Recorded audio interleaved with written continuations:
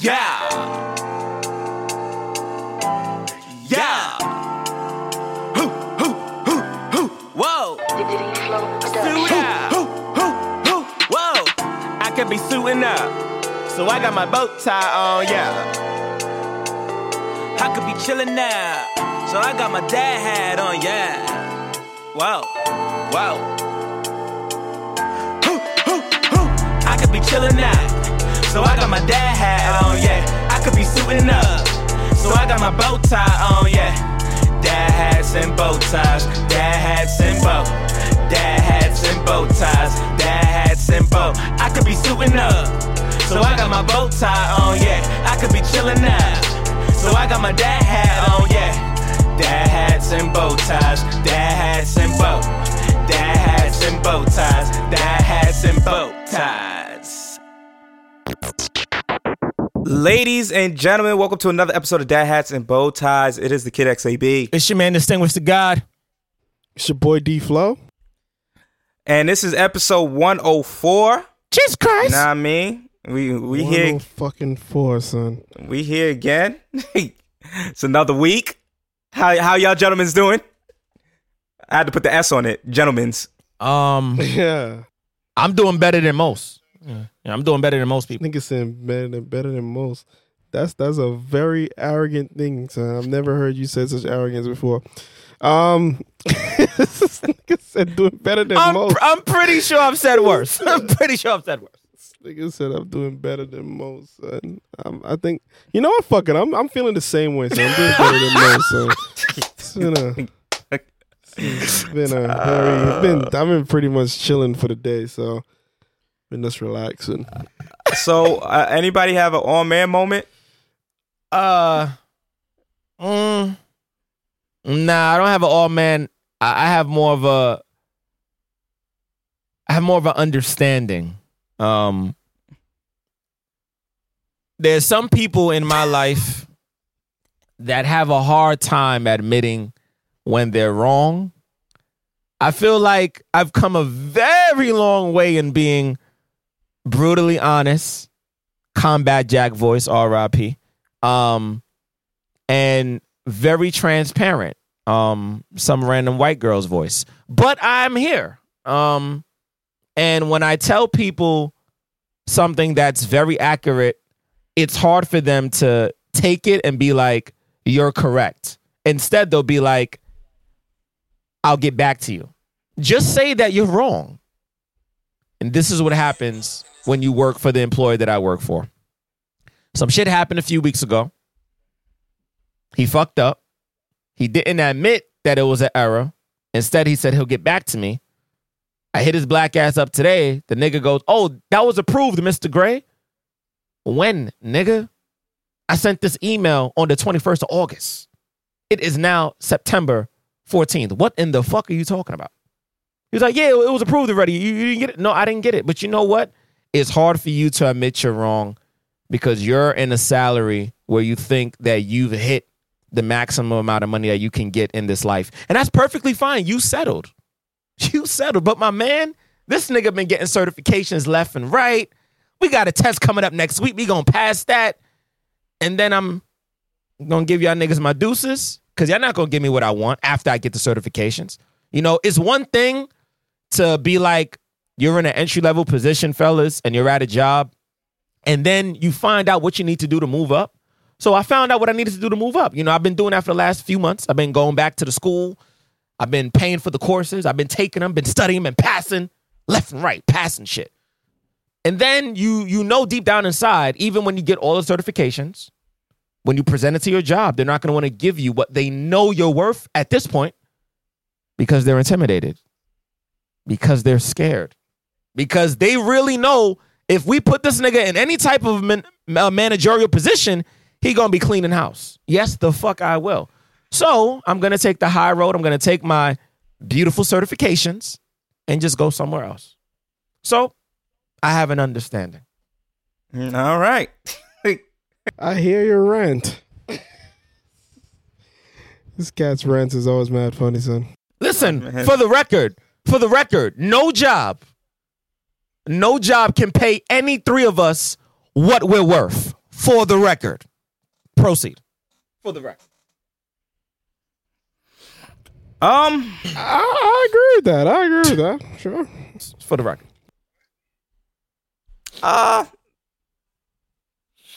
It depends. I think it depends on what the job is asking and what the skill set is. But The money, think- XAB, will always make our freedom suffer. That's what I really mean. I'm choosing freedom over any salary. I'm sorry. My freedom over any salary. I mean, I think that's with anything in life. Nah, I think some people are willing to settle, bro. I think some people are like, you know what? Fuck my freedom. I'm going to take this money. What I mean by that is no matter what you do, if you're an entrepreneur, you work for somebody, whatever, your freedom is going to be given up to some extent because we live in a capitalistic society. So there's an equivalent exchange. You got to give up some freedom in order to get what you desire out of it. It's just a matter of, do you want to play by a system and a rule book, or do you want to be trying to create the rule book? But we'll be more happy. I can't speak for nobody else. I can't even speak for some of our listeners. Some of them. We would be more happy, brothers, if we woke up every fucking day, did one episode every day. That's 7 episodes for the week. D-Flow's no longer having to edit and fix it.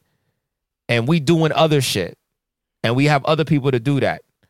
The only ones that would have to, at that particular moment in time, to be giving up their freedom is the people that now are working under us. And then at some point when we get bigger, then we can manipulate their time as well so that they can have more of their free time. I'm not willing to stay at a job for no type of bread because I know it's not going to be the same as what this freedom, this is going to give us. I think what it is, I'm stuck on the freedom aspect of it. I agree with you that you shouldn't stay at no one should ever stay in a space where they are unwilling to grow. And they are not going to be able to make an amount of money that they want to sustain their life. If you're not able to break any type of cap, you need to be attempting to get away from that. But I just think that there's a misconception in believing that the more money or the more ownership you have, the more freedom you have with that. Because I think that that's not necessarily the case. It all depends on what you consider freedom to be. If you consider freedom to be waking up and doing something that you love, and that doesn't necessarily feel like you're going to a job, then sure. But at the end of the day, if you got to wake up and do something in order to make money come in, then you're not really free. Yeah, I was about to say that as much as I would love to do, I mean, I kind of do what I love to do for a living already, but my perception of having freedom is me waking up and making whatever beats I make, and then the beats I have some next nigga selling the beats for me. And I just literally get to be a creative. At that point, then I would be like, yeah, I'm kind of living the dream at that point where I could just be like, yeah, I'm going to make this beat and I'm going to send it to my agent and this nigga finna shop this beat for me and the money just comes in when the fuck it comes in. And at that point, there's no pressure, there's no deadlines, there's no, it has to be done by this time frame. Because even that, when you're an entrepreneur, there's deadlines. You're not answering to someone who's supervising you, but you're answering to your clients. And because you're still working for someone, it's just that you're doing and supplying a service. You feel me? So to me, the people who have it the best are the people like, if you're an author and you're writing a book, there's no pressure to write this book, but you wrote it and then you give it to your publisher and they put it out. You did your creative aspect and now you're going to collect residual income. Well, there's still pressure because if you don't get that book out in 2 to 3 years, your money drying up. And that's true too. You know what I'm saying? That is true, but it's still one of those things where it's not as demanding as the publisher coming to you and be like, hey, we need a book in 6 months, and now you sitting there trying to scramble an idea versus you naturally coming up with this concept and you taking your time to write it. You're going to have a time clock in your head because you know your bank account and you know what you need to do to make sure you can sustain your lifestyle, but it's a much different pressure. To me, at least, because it's easier for me to just be, like I said, to create and be that creative and just, freely create versus someone hitting me up and be like, hey, I need a beat and I have a 2-week deadline and I need these songs mixed and I need da-da-da-da-da-da. Now I'm stuck with a deadline. There's no wiggle room because the deadline has to be met or else I could lose the job, or they'll pay me this one time, but they will never hire me again. So, and it's no different than owning a restaurant or doing any of these things. It's still a supply and demand thing. Even though you're an entrepreneur, there's still a supply and demand chain. Yeah. And that's still where pressure comes in. Yeah, because what you're talking about is the upper echelons of exclusivity. That's like, you're so exclusive, people are waiting for your next move. That's Jay-Z versus, let's say, Wale, where Wale is more like, you need to deliver something, because technically Wale's doing what he wants to do, right? But at the same time, he's still going to get demanded. You need to put out an album to fulfill this contract, and it needs to make these numbers. So you still need to work the album X, Y, and Z, as opposed to Jay-Z is at a point where it's like he's created his own demand. So if he wants to make an album, he can make an album. If he doesn't want to make an album, he doesn't have to. But that's like the top echelon of exclusivity. You have to like really, really build a lot of brand buy-in for people to get to that level of when you wake up and you want to do it is when the value is attached to it. Also have the amount of money that the nigga could be like, if I don't feel like working today, I could take the day off. Or residual. When you get to that residual level. Oh, yeah. Residual income is... And when you have it coming in from so many different avenues, that's where it gets really exciting, where it's just like, well, I have 8 different checks coming in from 8 different places, and they're all bringing in a bag that I have no complaints about. That way, it's like, you'll continue doing, because at the end of the day, if you're a hustler and if you're a worker, you're a worker. You like to get up and make moves. You like to get up and make moves. That's never going to change. So that desire to get up and be creative is never going to change.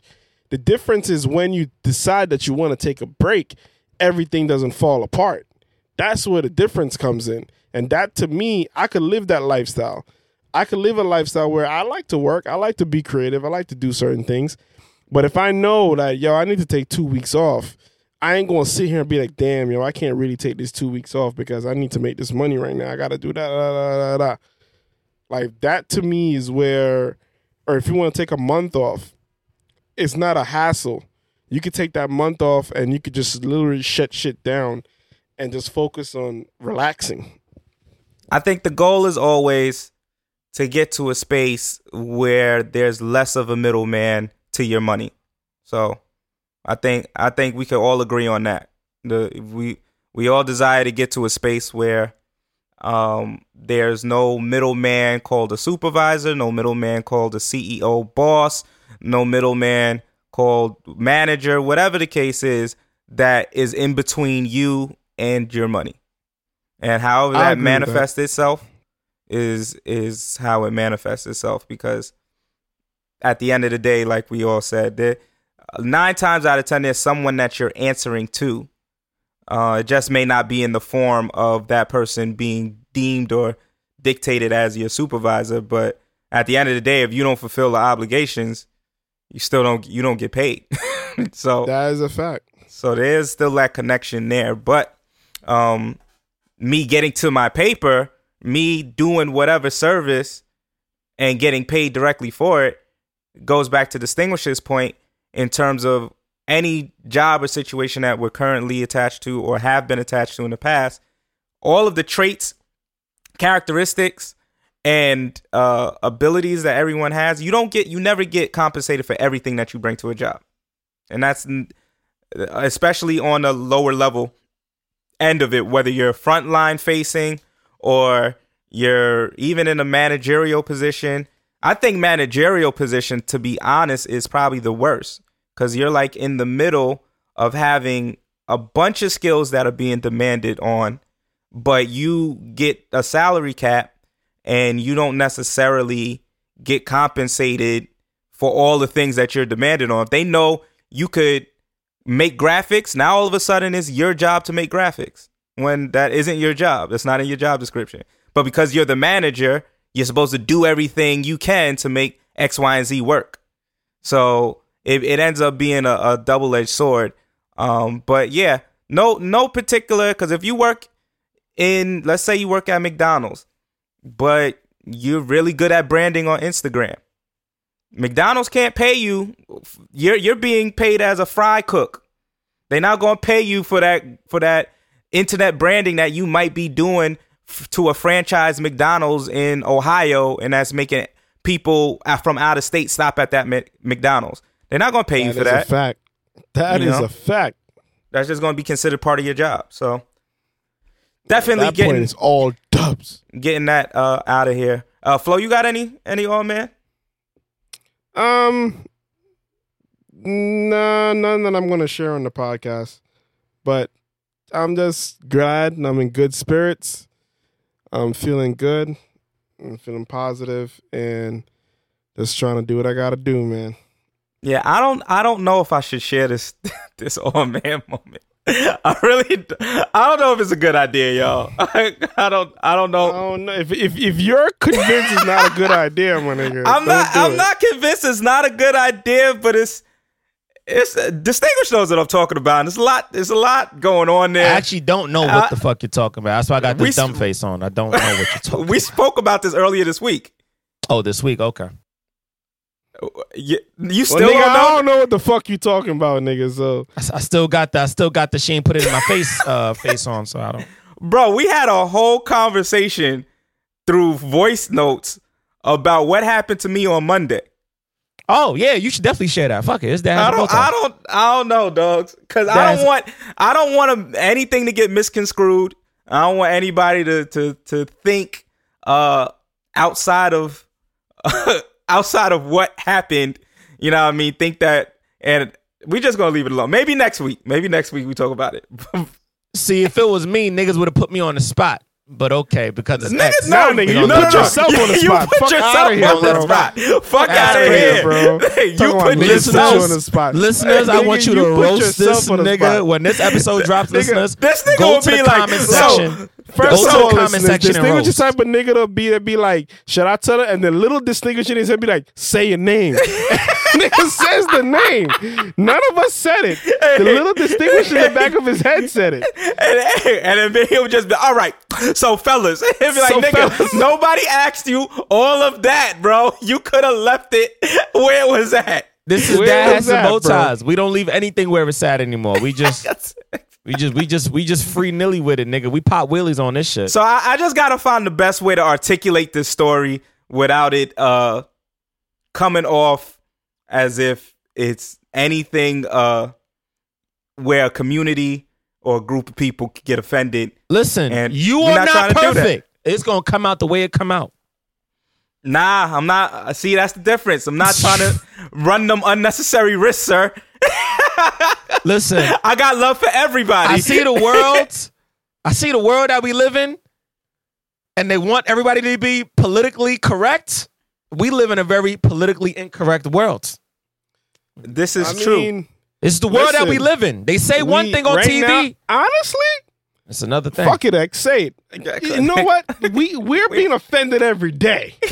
Oh, so we're not doing that. Whoever we offend right now, underpaid. I would hope not to offend nobody. Undervalued, unappreciated every day, D-Flow. Every day. Everybody, all of these other people out here are unapologetic. Listen. So why the fuck? Listen. Don't bite your tongue for nobody, bro. Niggas don't even use Tory Lane's name anymore. They calling that nigga by his government now. So we in a different space. We're in a different space now. All I'm saying is I know you two, and this story can go left with me presenting it because I know you two. I'm not going to say nothing then. I swear on my grandmother's grave. Tell the story. I'm not going to say nothing. I'm slightly going to be biased. I'm going to say that now. I ain't on my grandmother's grave, I'm not going to say anything. All right, fuck it. So I'm only going to go into the story because I think it can be a teachable moment. I mean, you know what I'm going to do, La? I'm going to do something. I'm going to even turn my mic off. This nigga going to mute himself. Perfect. This could be a teachable moment for people. So before the pandemic hit, one of my friends and I had a conversation. It was a female friend of mine. And I don't know how we even got on this topic, but we got on the topic about apps like Tinder and Black and all those other matching apps. And she was like, yeah, yo, you should get one of those apps. And I was like, I don't do the online dating, one, and I'm cool off that. Like, that's not my thing. And she was like, nah, don't get it to date nobody, but it's fun. Like, those apps are fun. So I was like, I guess, my nigga, I guess they're fun. And I remember back in like I don't remember when Tinder came out. I was like 2014, 15, whatever.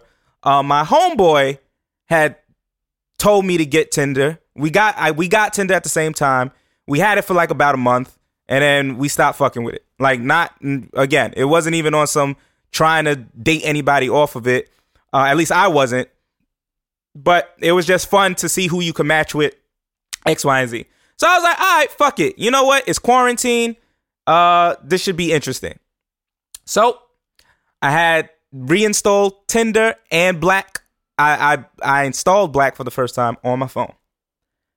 Now, first couple of months of it was great in terms of fun. Nigga was not dating nobody off of no apps. I don't do that. Sorry. But it seemed like everybody was on the same page. If you match with somebody, you have like a little decent conversation. Yo, what's going on? Nothing, chilling. Da-da-da-da. Hope you good. Staying cool in the quarantine. Be safe. Da-da-da-da. That's how almost every conversation went. About a month ago, this account matches with me, and it's a bad chick. Look like she's a model, a bottle girl. So off rip, ladies and gentlemen, if you are on these apps, you must understand that if it looks too good to be true, it is. Don't ever think that if the nigga got a 32 pack or the chick look like she belong in Starlets, that you are the man or the woman and you have attracted Adonis or fucking Venus. All right? You didn't do that. 9 times out of 10 is some suspect shit going on. All right? Now, so I match with this profile. I know it's fake. Me, this guy. I know I know there's something up with this profile. So I'm not really entertaining it. So the profile hits me up. It's like, hey, what's up? I'm like, what's good? And mind you, this is a bottle girl looking chick hitting me up first. So off rip, I don't have the ego. I don't have Distinguish's ego to think that I am that nigga that a bottle chick girl is going to hit me up first. That's not me. So I already am looking at, again, I already knew the profile, something was up with it, but that added to it. So it's like, hey, what's up? I'm like, what's good? They proceed to be like, yo, where you live? So I'm like, Brooklyn. So they like, okay, cool. So do I. I live in Clinton Hill. So I'm like, okay. Then they asked me something else, and then I answered it, and then I asked them, how has quarantine been treating you? Because I've been asking everybody, how's quarantine been treating you? And they said, how big are you? Now, at that moment in time, I decided that I needed to hit the eject button. So I got the fuck up out of there. I didn't answer the question. Something was up. We know what time it is. Bye-bye. Earlier this week, the same profile hits me up again. And it says, yo, let me get your number because these apps are mad slow. Now, ladies and gentlemen, I have already expressed to y'all that this guy, this guy over here, am not falling for no dumb shit. So I say, yo, nah, send me your IG, fam. They proceed to send me the IG account name. The name was super crazy.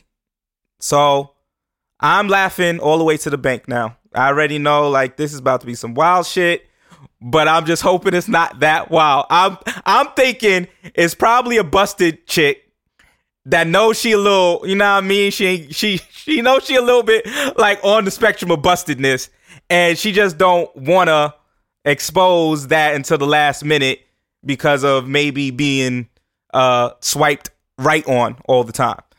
So go to the profile. The profile has no pictures on it except for one that says Black Lives Matter.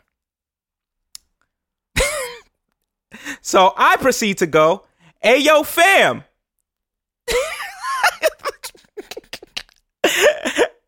Hey, yo, home slice.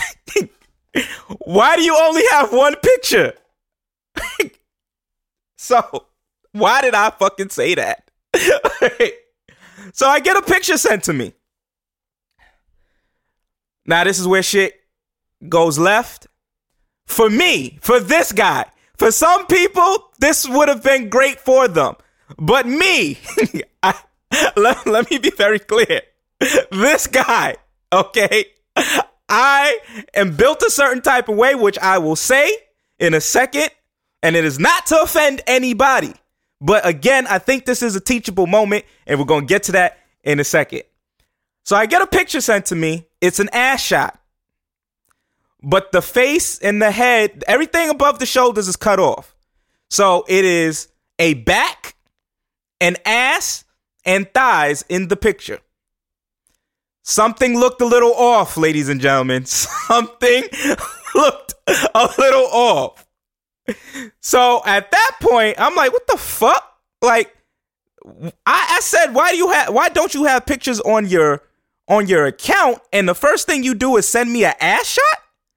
This is fucking nuts.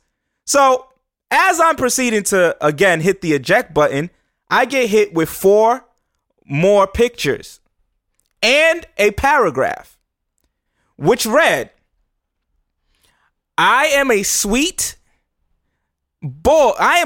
soft boy that likes to get fucked like a woman. Okay?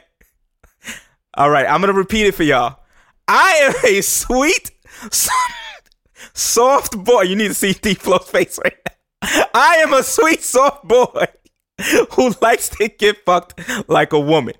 Now, ladies and gentlemen, those in my LGBTQ community, you know I love y'all, but I have expressed time and time again, I am a straight male, all right? I don't have any issues with anybody, but unsolicited ass pics, and the first one was already, you know what I mean? Like I felt, I truly understand how these women, I truly understand this nigga flow. I'm sorry, bro. I'm trying to hold off on saying anything, son. I truly understand how some of our women listeners feel when they get that unsolicited dick pic. Like, it does not feel good at all. No way, no shape, no form. This nigga sent his ass and then proceeded to send 4 more pics of him bent over, ass spread, dick hanging. And I'm like, yo, nobody asked for none of this. So, of course, me being cordial, I say, sorry, I'm not gay. You want to know what this nigga tells me? This nigga tells me, you don't have to be. This nigga no. You know what? I don't need this flow. I'm not going to say nothing. I don't need this flow. Oh, my God. This nigga tells me I don't need to be gay to want to indulge in his, I guess, sweet, soft, whatever the fuck he was selling. Okay? Now, I'm already a little disturbed because, again, my orientation is straight. Them pictures did nothing for me but make my stomach turn because I don't want to see ass and dick thrown at me, especially unsolicited, which it will always be unsolicited because I am straight. But Cool. Shit is in there. I'm like, I'm sorry. I'm not gay. They tell me I don't have to be. And then I tell them, well, let me make it clear for you. I only like female women. And then I said, I hope you find what you're looking for. And at that point in time, they said, okay. Now, ladies and gentlemen, why I say this is a teachable moment, and I know that we are a silly podcast at times, but I do really think this is a teachable moment because, one, catfishing is a real thing, and there are people who would actually be invested in that meetup or in that said situation.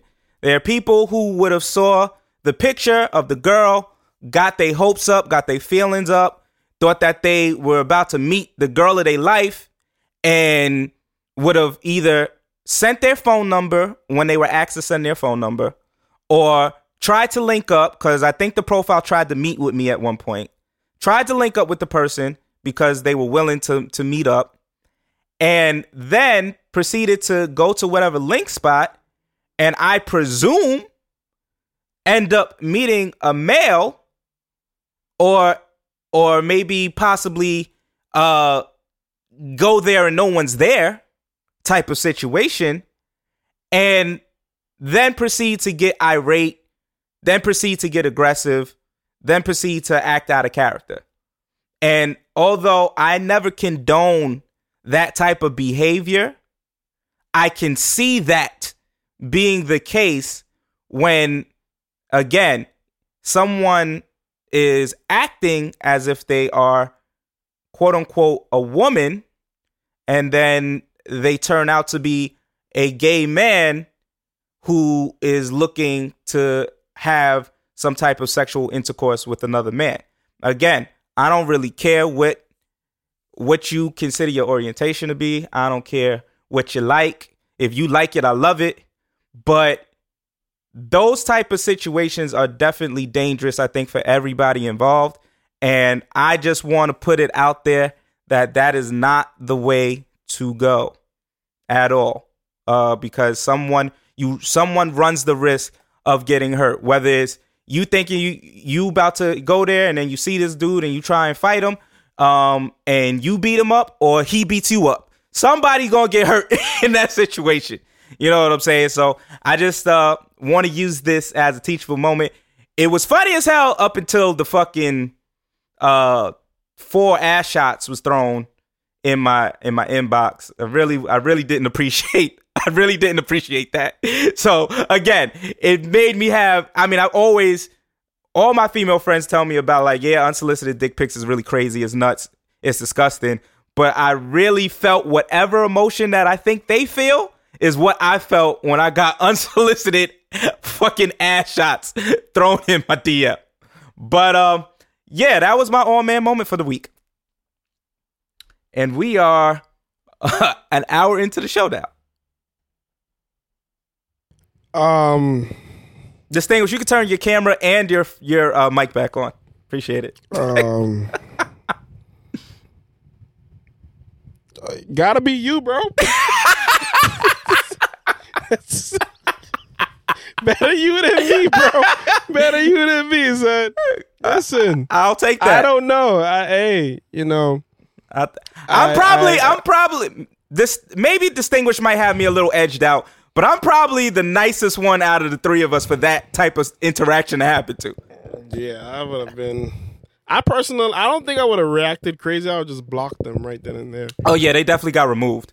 But definitely would have gotten blocked. I would have been like, oh, after I, did a slight turn up for a hot second, just because it's not a matter of the sexual orientation as much as the blatant catfishing.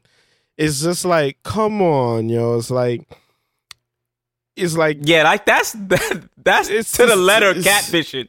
Yeah, it's like, come on, yo. Like, you're doing a bit much, and I agree with what you said. Like, that's how things turn ugly. Like, that's how things turn really.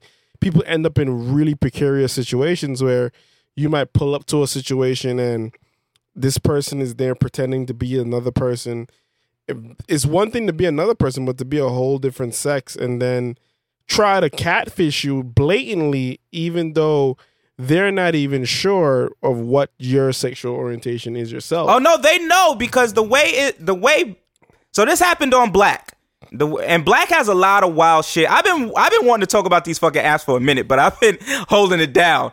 But the way Black is designed is, in the beginning, you pick what you're interested in. And then, so you pick, for me, it was all females. Then there's males. I don't know if they have a non-binary, but if they don't, that's should. What I'm talking about. That's blatant. So that person signed up as a female, seeking a man. And that's the type of wacky shit that I'm talking about. Well, they signed up as a female and put a female pic. So it wasn't even on some because there's there has been profiles that popped up where it was like a dude or some shit like that, but it would say female or whatever. So I'm assuming in those cases that's a man who identifies as a female or as a woman rather.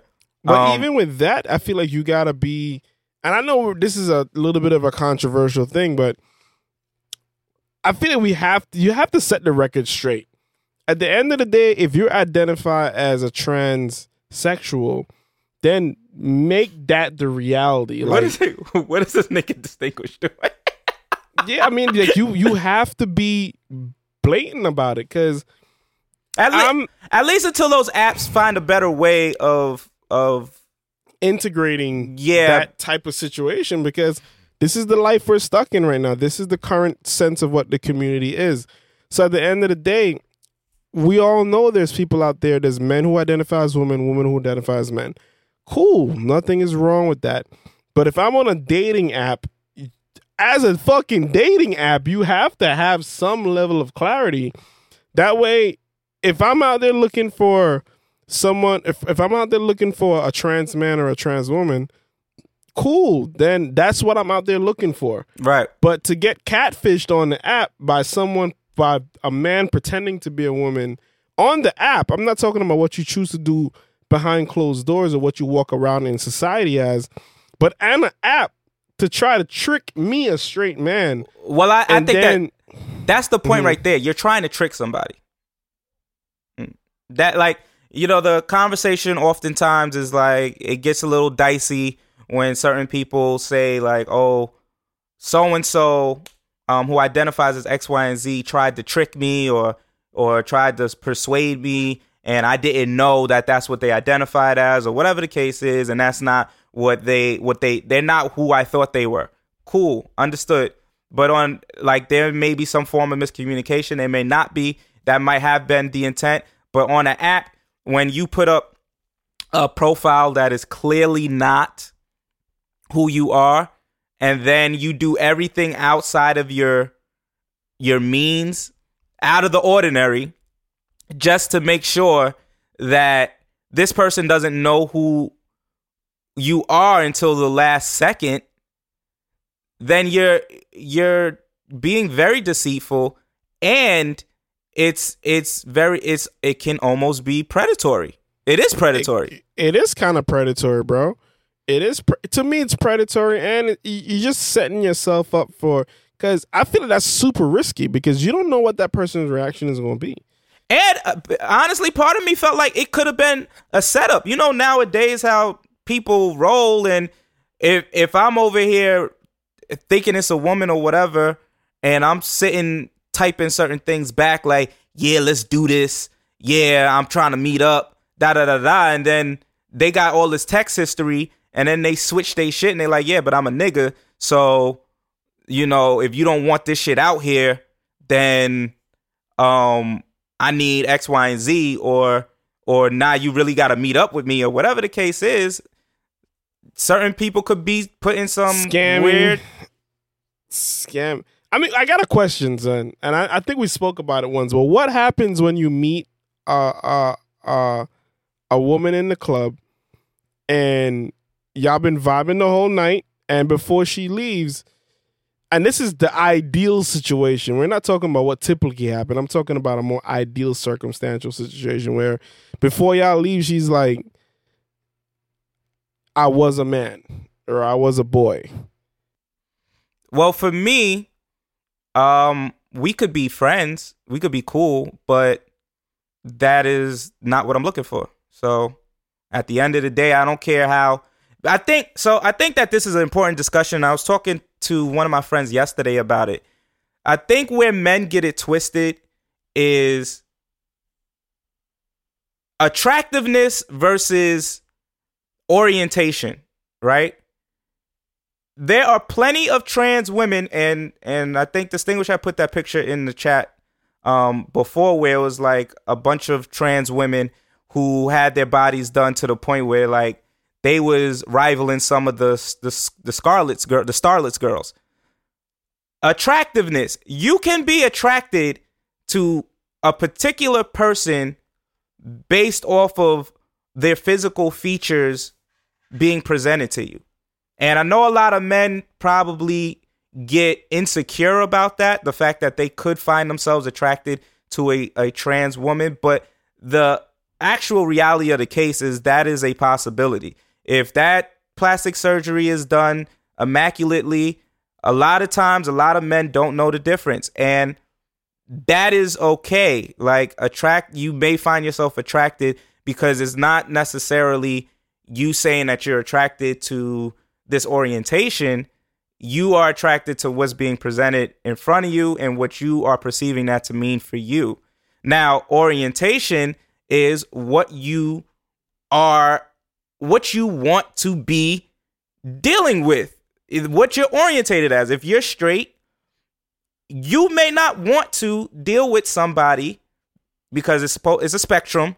In some realms, they look at it more as a spectrum than it being this linear left or right thing. So cool. If it's a spectrum, a lot of people who consider themselves straight want to deal with a woman who is a female, who was born a female.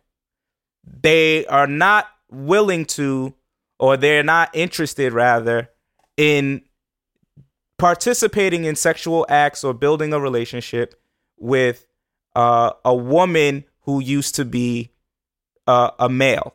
And I think that has to be okay too. I don't think people should be demonized for that being their preference and them being orientated in being straight and that being what they desire. So I think that that's what it is. And some people would debate on, well, if they are now a woman, it's still straight.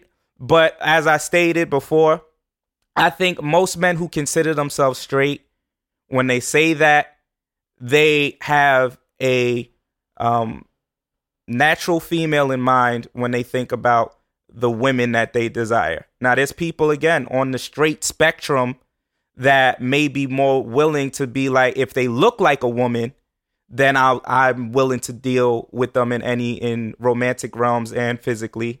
But I feel like at least most of the men in my circle that I know personally feel like when they say that they're straight and what they're orientated to like as a straight man is a female.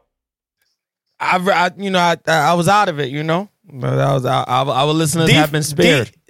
D-Flow raised the question of, if you meet a young woman in the club, y'all vibing the whole night, and then at the end of the night, the young lady says to you, I just want to let you know that I was born a male and I am now a woman.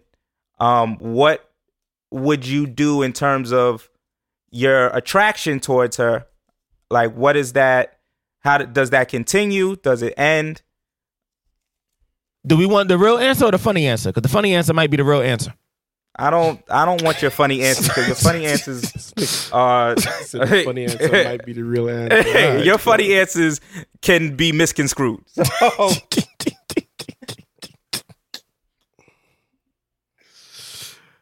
I plead the fifth.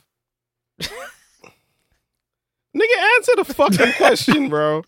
Talking about you plead the fifth. I plead If the I fifth. could answer the question, said X answered the question, you got to answer the question. Distinguished don't feel like it. Distinguished pleads the fifth. Out of all the walkie pataki shit you don't told us about on this fucking show, you don't want to answer a question about whether or not you finna take home a lady who used to be a man? Third time, distinguished in third person pleads the fifth. Okay. Well, I guess we'll never know. Listen, I'm already speculating things, but Summer Walker and London broke up this week and then got back together. Isn't this like the 7th time they broke up, son? It has to been at least 7 times, bro. I'm not with the breakup to make up shit. I don't know how y'all feel about breaking up to make up. I don't know if y'all ever done that before. I ain't with the breakup to make up shit. I feel like you either powwow through it or you keep it pushing. And for me, it's like publicly. Like they did all this public shit. Mm-hmm. Yeah, I can't. I think internally in relationships, you go through your squabbles where you don't fuck with each other for a few days in the relationship without it being public. Like, yo, I ain't fucking with you right now. And y'all might not talk or deal with each other for a little bit. But to go publicly, put a breakup sign, say that you're broken up. I don't even believe in the argument becoming public in general. I'm not a fan of those type of things. So I don't even like subs. Like that's the type of shit that would piss me off personally. Like if my woman is doing subs on online, if it's small subliminal things that could be kind of either way be perceived, then that's one thing. But when it's direct subs, I have an issue with that personally. I don't like those type of things. Yeah, I feel like I have moved away from trying to, especially if it was done on a public platform or done publicly. I'm done with the idea of, like, if you're gonna say something about what our situation is no longer publicly and then make it seem like you made a mistake. I mean, I've already had something like that similarly happen to me this year, and I wasn't even in a relationship with this person, and they just made themselves seem crazy, and now making it seem as though I lost something when all three of us know this nigga here dodged a bullet. Yes, sir. So I'm cool off that. I'm good off that. What about immature moves in a relationship at this age? Like, how would y'all deal with what you deem to be immature, like a sub, like y'all said, or this breaking up and then making a bunch of posts like, don't get an apartment with your boyfriend. I can't believe I ever liked this nigga. Da da da da, like shit like that. How would you deal with that at this age if you were in a relationship or dating somebody? If we rocking heavy,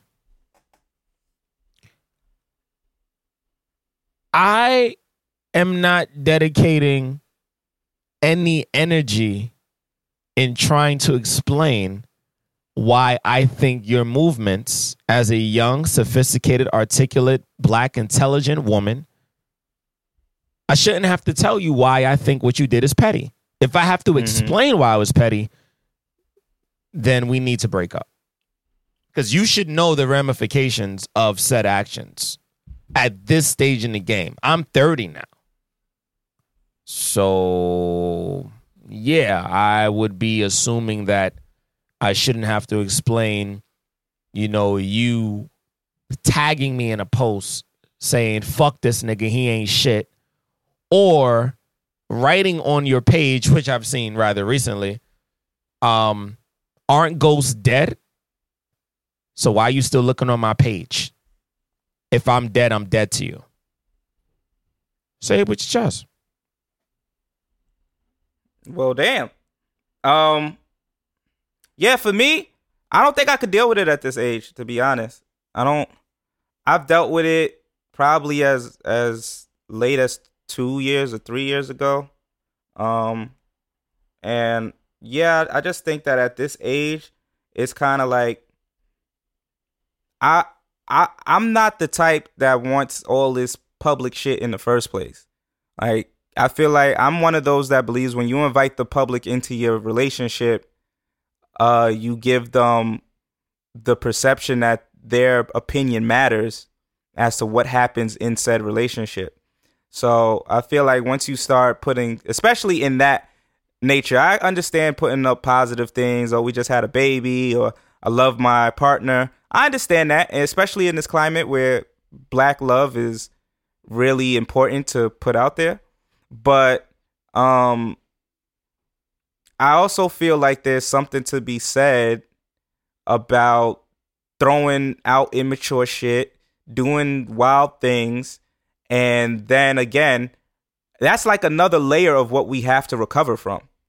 And not only is it that we have to go back and repair the original issue, but now I gotta come at you about, yo, what was all that shit on the book that you put? And for me, I realized about myself that I'm not very good at taking, I was just in my feelings as a reason. That's not good enough for me. You got to break it down for me as to why you thought while you were in your feelings, that was the best thing for you to do. And 9 times out of 10, you know that wasn't the best thing. You just did it because you were in your feelings. And for me, I'm not very good at internalizing that in a way where I'm like, oh, okay, I understand you were just mad. So yeah, I think I'll still forgive you if you do that, but I'll always look at it like I know I could never either give you something or leave things around you, because then you're going to say, oh, I threw it away, or you're going to say I broke it because I was mad. And I'm going to be looking at you very weird. Like, for real, I'm going to be looking at you very weird. Like, I may not show I'm mad, but I've learned this about me, and it's been told to me directly more and more. You have a weird self-detachment about you. Like, you can self-detach easy. I'm like, yeah, because I'm no longer subscribed to the idea of holding on. If you felt that something I did drove you to the point of breaking something I gave or left with you, or you threw it away, or you discarded it, or you fucked it up in a way where you like disrupted it, you can't just say that was you and your feelings. You really wanted to do that. You really wanted to like try to get at me. You really wanted to get me mad. And when I show you how nonchalant and calm and cool and copacetic I'm about it, that gets you even more mad. That's another thing. I'm very much similar in the sense of like, I'm not very emotional about things. You can say and do a lot of stuff, and I'm just gonna be like, okay, cool. And all the whole time in my head, I'm calculating how much I either no longer mess with you, or I'm rationalizing that you're upset and you don't mean certain things, so I'm not internalizing it. But yeah, the same way. I'm going to detach from you because you're teaching me to detach from you when you do things like that. Correct. I can't take your emotions seriously because they can come out of left field and they can be something that you claim later on you didn't mean. So when you do things like that, you're teaching me detachment from your words because you don't necessarily, quote unquote, mean them when you say them. So now I don't have trust in whatever it is you have to say. Right. And I have less trust in you as an individual because you're going off center, off of something crazy that we could kind of have a conversation about. But instead of you doing that, your way of dealing with it, your way of handling it is lashing out, having a temper tantrum, doing some wild shit. And I know sometimes people say, well, you had to have done something. No. A lot of that has to do with unresolved trauma. And what you learned was a way to deal with some shit that isn't.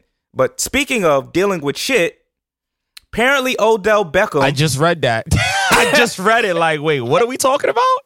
Apparently Odell Beckham likes to be shat on during sex. Now, what? Kickmaster Flex over here, is that something that you would be into? You talking about D-Flow or myself? Nigga, you know I'm talking about you. Cut it out. Well, I said Kickmaster Flex. I've had somebody shit on me by accident. We all know that in the first episode of Dad Has Some Bow Ties way back in 2016. You guys go check back in the archives. But no. After we edit it, because there was some shit. He said there was a lot of shit. that needs to be edited out. It was a lot of shit. Like I pulled back, like I said, I pulled back the condom with shit everywhere. But yeah,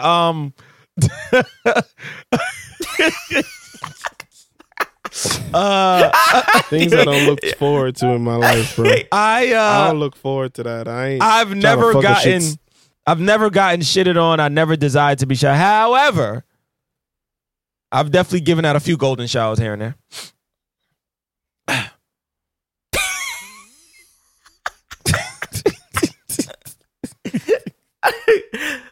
Listen, I ain't even mad at you, bro. I ain't even mad at you. Part of me wants to know how it ended up in that realm. Part of me doesn't. So I'm just The part of you that wants to, I'm ready to answer any questions you have. no. my That's brother. okay. That's all right. You wasn't ready to answer questions earlier, so fuck that. We're gonna move that. on. You ain't trying to answer questions. But I My kinda wanna answer know. would have canceled the I wanna podcast. You guys should be thanking me right now. Exactly. So I don't You want. I guys don't should want, be thanking me. Listen, I when it comes to dad hats and bow ties, this is a double-edged sword relationship with Distinguished, because it feels like it's dad hats and bow ties, and then it's like Distinguished. It's like we don't know what he's gonna say today. He could fuck our shit. This nigga just what do you want to talk about? We'll think about it. We'll think about it. So what we will think about, and I'm just gonna ask one question regarding Erykah Badu helping Tiana Taylor and Iman Shumpert deliver their baby. I want to know, how blessed do y'all think this baby is? How protected? How many ancestors this baby must have surrounding it? I want to know. This baby came back. This baby was from another realm. The baby's back. The baby's been here, but the baby's coming back. The baby has a mission to fulfill. Erykah Badu prayed to the mother goddess Oshun, Yamaha, and all those other goddesses, and all those other Spanish-speaking countries. All of the Orishas. She probably had on her greatest dashiki yet to come from Ghana. She probably spoke in tongues and in syllables and in Facts had 7 crystals. right, 7 crystals. Right there, boy. She spoke in a few consonants. She left out a few vowels. Yeah, she had a whole alphabetic cipher in that motherfucker. Yeah. The baby's gonna beyond be blessed. very blessed, man. Yeah, the For baby's sure. very blessed. Let's see what the new child's name is, because I do not know the child's name. And I pray the name is a oh no. The name is an interesting. I think the name, if I'm not mistaken, is Rue, some shit like that. It's one of them names where it's like, okay, only Tiana, by the grace of Erykah, would name the child as. I mean, at the end of the day, congrats to her and Iman, man. For sure. Absolutely. Congrats to them, for sure. Beautiful couple. Yes, we love them, and they're young, and they're still out here thriving, making it happen. The baby's name is Facts. Iman. Iman Jr. Yeah. Yeah? Iman Taylor Shumpert Jr. I could have swore I saw it. They must be calling the baby a nickname. I could have swore I saw a nickname on the The gram. nickname is Junie. Junie's the name of her first child. Junior. Okay, wait. I'm yeah. confused right now. Yeah, Hold up. Junie's the name of the first baby. Junie was named after the nail shop in Harlem, Junie Beast. So let me see if I can find an article. Pregnancy on charge of. And Iman, if you're ever listening to this, we're all praying you do not fuck that up. Tiana looks like she is crazy. She's sexy, but she looks crazy. She's the type to cut your dick off when you're taking a shower. Just when you think she's about to hand you the towel, she cutting your dick off. Oh, it is Rue. Tiana? It's Rue Rose. Rue Rose, there we go.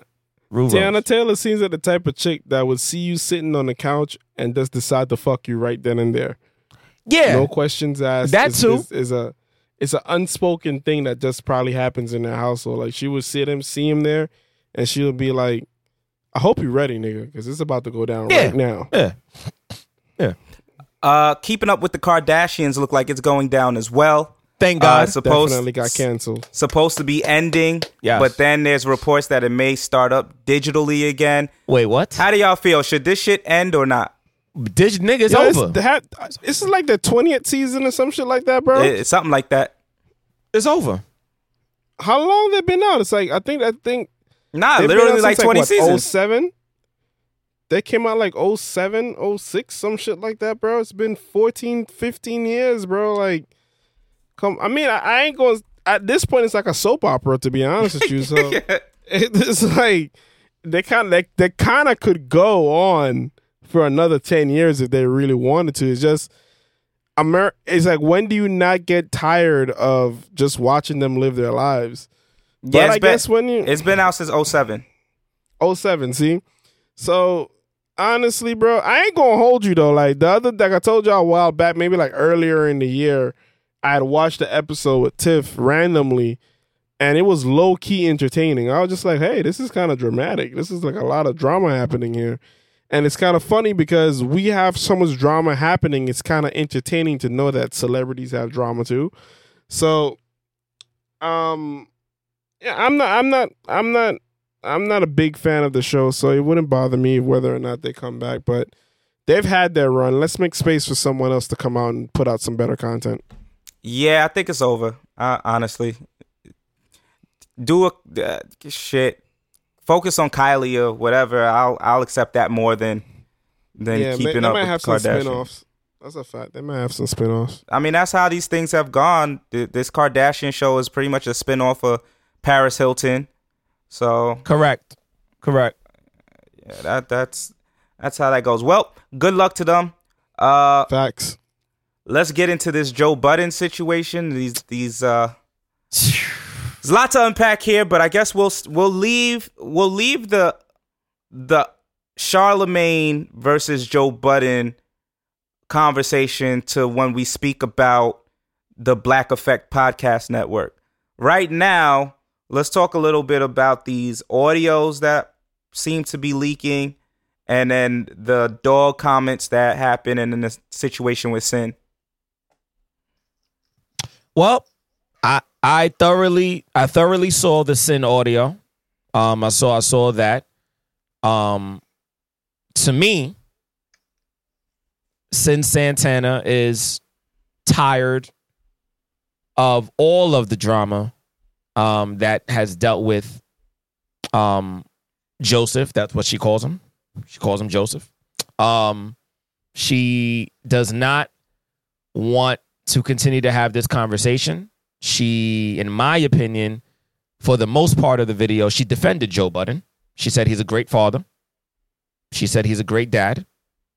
And the way I interpreted it, because of the way they were coming at him, they were coming at her son, they were coming at his son, they were coming at her family.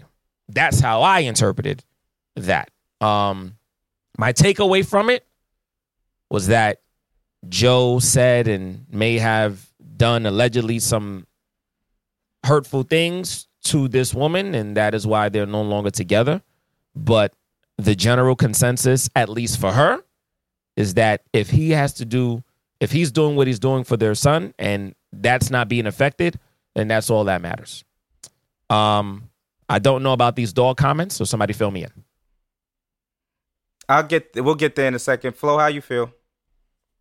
I'm on the fence about it. It seems a little sneaky to me.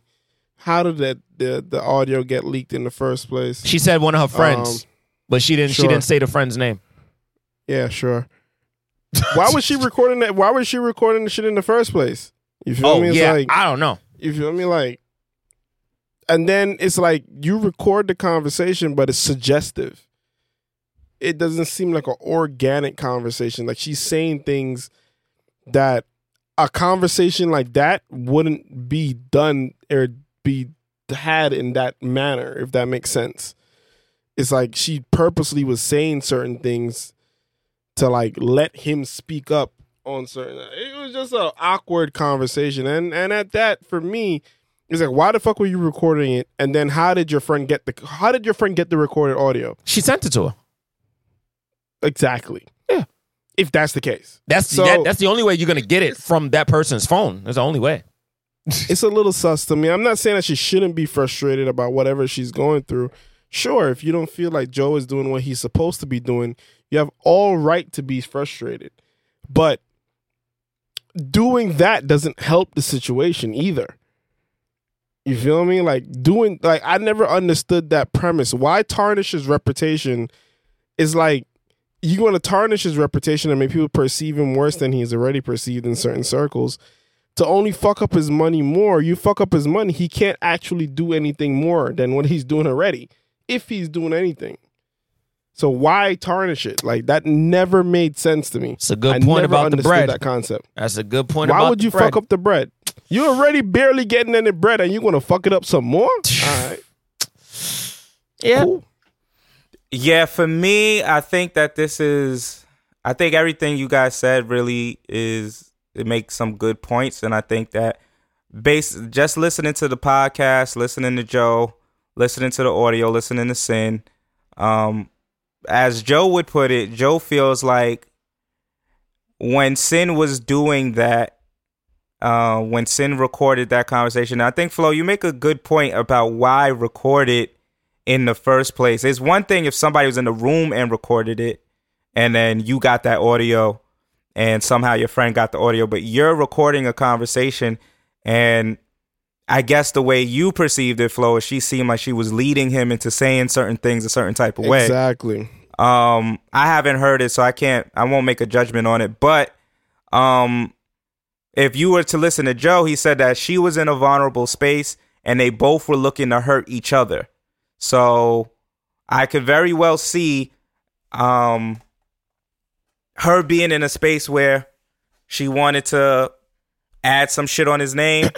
And the only reason why I say that is because the court documents is where the whole dog thing really blew up. So what happened was about I want to say maybe 3-4 months ago. No, it was longer than that. About a year ago. Rory got a dog and brought the dog on the show. So as they talking and having conversation about dogs, Joe says, "Oh, Rory, I know you're not a real dog lover because you don't even know that they like to be loved down there," while he's tickling Rory's dog. And so they run with this narrative. Rory, him, and Maul, they all go on and they're like, "Yo, Joe, you're nuts for even saying that." And he's like, What? He's like, "Yo, dogs, they like that, whatever." So it was supposed to be a joke, but I can very well see why people would look at it and say, whether it was a joke or not, it's a weird place to go down, a weird road to go down. And then in the court documents, Sin brought up in trying to get custody of Lex that Joe plays with dogs, or Joe allegedly masturbates his dog.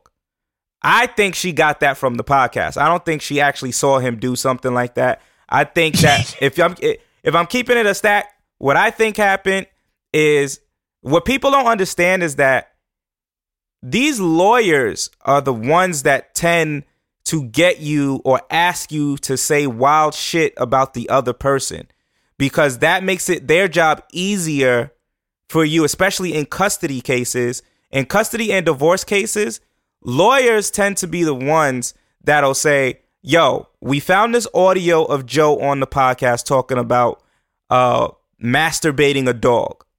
Do you want to use this in court to make sure that you get Lex? If we use this audio, 100% you're probably going to get custody of your child. I don't see a judge not allowing you to keep your child when we have this audio. Do you want us to put it in court? And if someone's mad enough at you, yeah, fuck it, do it."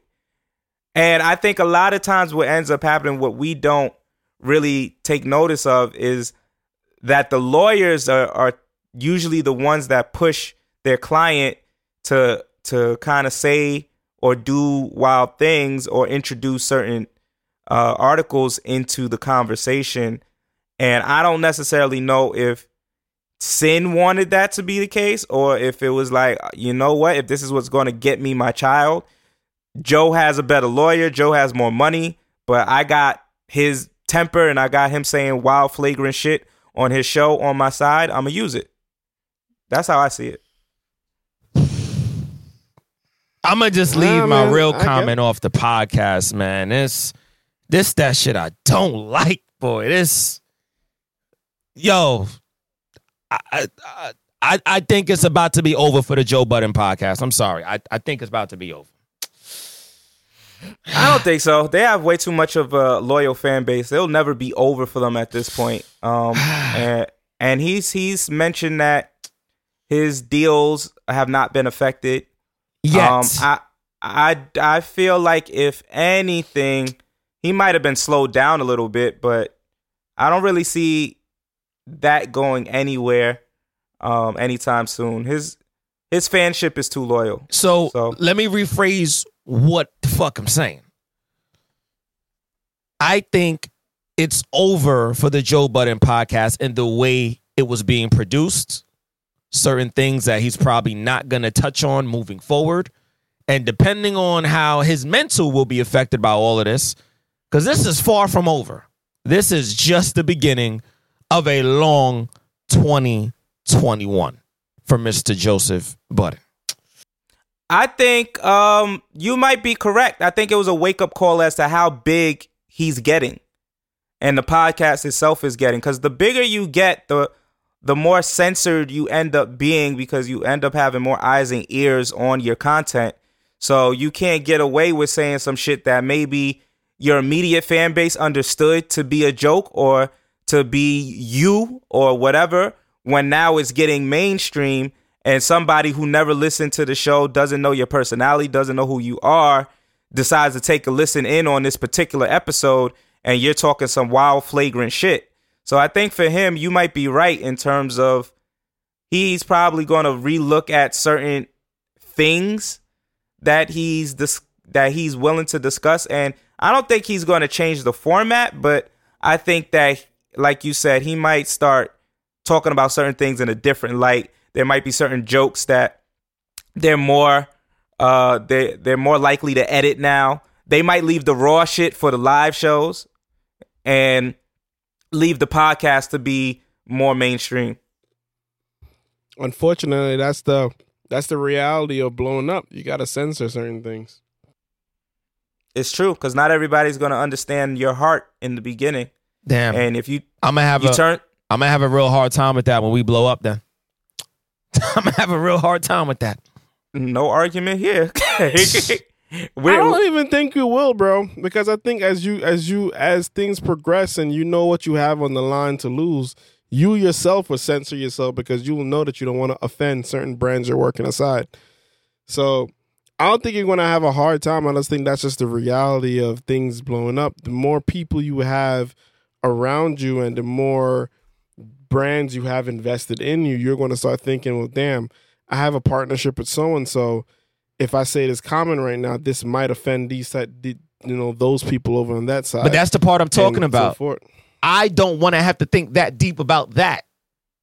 Oh, well, that's maturity, though. That's maturity, yeah. That's just I hear what you. happens as you get older. But the way we are now, if we have to censor certain shit because we're blowing up, the censorship, follow me, guys, follow me, is going to take away some type of, can't even find a word, some zest to the podcast. It doesn't have to, because I think what you would censor isn't your personality, but there may be certain topics that we just decide not to talk about on said podcast because we know that the way it may be discussed may be perceived a certain type of way. It may go left, it may go right, and instead of us spending time talking about a content that we either have to tiptoe around or that we know maybe not in lockstep with the current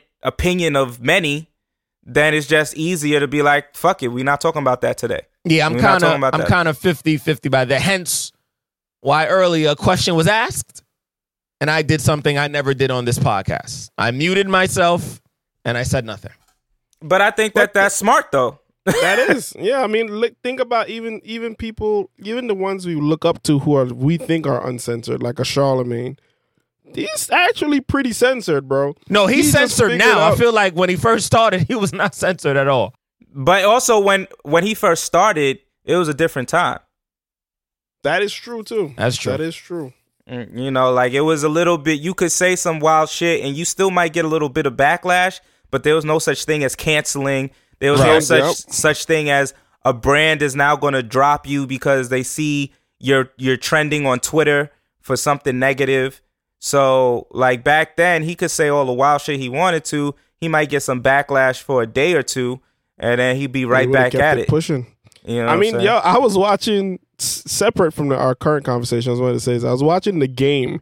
Y'all remember that show, The Game, right? Mm-hmm.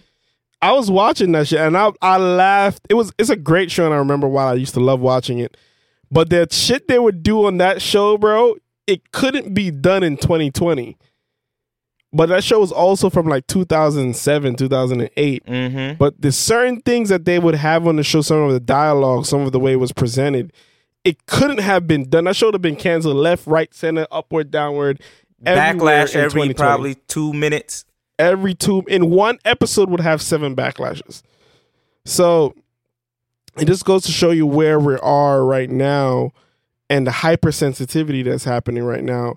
And I don't mean hypersensitivity to offend anyone. It's just that everybody feels the right, like they shouldn't be offended.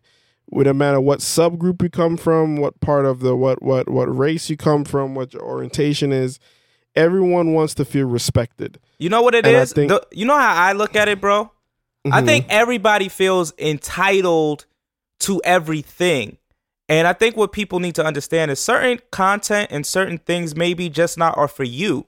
So if you're offended by someone like a Dave Chappelle, who literally the brand is to offend as a joke, then you just have to understand Dave Chappelle isn't for you. But you don't then have to go and say Dave Chappelle is a bigot, Dave Chappelle is this, Dave Chappelle is that, because that's what his brand is. He offends everybody. So once you realize what the person's brand is, you can just make a conclusion. You know what?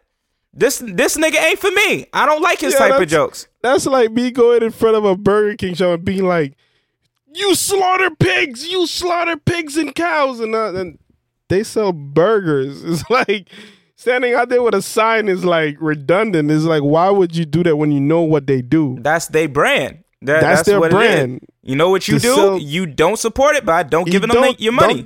Exactly. Simple as that. I never understood that concept. It's like people who go and throw blood or whatever on fur skin is like, you don't have to do it. You feel me? If you don't want to do it, then don't do it. What that person chooses to do with their life, if it's not getting involved or hampering what the fuck you got to do, then keep it fucking pushing. And don't get me wrong. I'm not saying that social awareness isn't a thing. And if you can write a little think piece about why you don't deal with Dave Chappelle, but I think the demonization of certain things, especially when you take it out of character and out of context, I think that's where we go wrong as a society. If you want to write a think piece about, Dave Chappelle is a successful comedian, and he has a large followership, but this is why I don't really deal with him, is because that brand of comedy doesn't really sit well with me. Cool. That's what Twitter's for. Think pieces, whatever.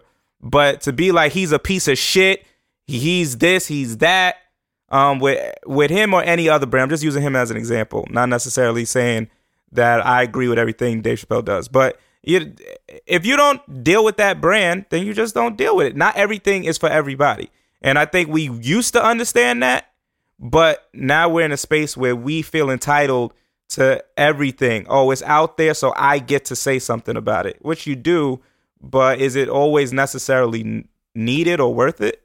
No, because this guy's gonna say it. We're in a society that's too fucking sensitive. That's it. Everybody feels like, I think, if they don't agree with what the fuck this other person's doing, they don't have to know them or like them. If they don't agree with what they're doing, that gives them this newfound privilege to be like, we're gonna cancel them. We're gonna find out everything about them, find out what school they went to, what they did when they was in school, what people they dated, what job they had, and then we're gonna destroy them. Bit by bit. Cancel culture.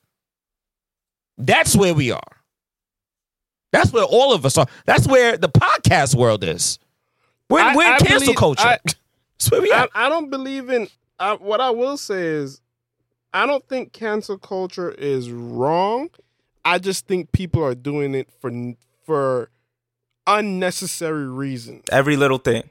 It's like, it's like blatant hate and discrimination. Yes. Cancel that motherfucker. Cancel that motherfucker right then and there. Some nigga says some shit wrong 10 years ago, and you know that's not the life they're living currently. You're bugging out. You're bugging. You're dragging it. Yeah. You're doing too much. You feel me? Like, certain things that people get canceled for are just like, word? That's what you're trying to cancel this nigga for? Some shit that he doesn't even live by currently. You feel me? I'm not saying it's like I said, you have to pick the right things. You feel me? If I meet an ex-Ku Klux member who used to fucking hang dudes from trees, you can never forget that. No matter how you live in your life right now, I ain't putting that past you. You feel me? But at the same time, if you out there trying to change a bunch of other Ku Klux Klan members into understanding why what they're doing is wrong. I'm not going to cancel you. I'm not going to cancel while you're trying to do the work. Am I going to keep a close eye on him? Sure. Am I going to fuck with you the long way? Nah. I probably can't fuck with you. I probably will never be able to find it in my heart to fuck with you the long way. But if I realize that you lived this past and you're using that now to better the future, why am I bringing up what you used to do in your past to cancel what you're doing in the future? It's different if it's like, yo, do you know his history?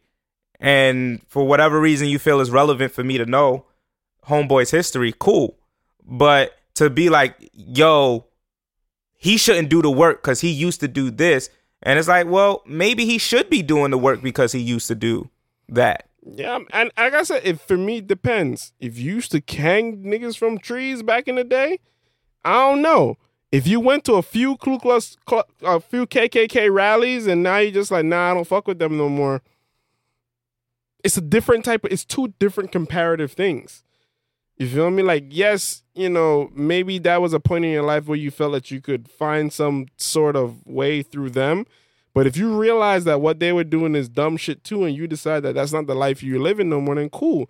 Versus ones who were actively doing wild shit, but trying to reform their lives for whatever reason, and you still try to give them the benefit of the doubt. But like you said, I don't have to fuck with you like that. But I feel like people are just being canceled for like really small, minor things just because someone want to call them out. And I'm just like, it's not necessary. You're canceling for the wrong reason. And now we're at a point where now we're having this conversation where it should be okay to cancel people who are doing walkie-pataki shit. But they done abused it so much that now we got to question why the cancel has to happen. It's like cry wolf. Yeah. Every group that assumes power gets drunk off the power at some point. It happens all the time, and then they start to abuse the power and don't realize that they're abusing the power. Well, shit, nigga, when is it going to happen for us black people? God damn, son. Like, we've been trying to get a little bit of this power for the longest.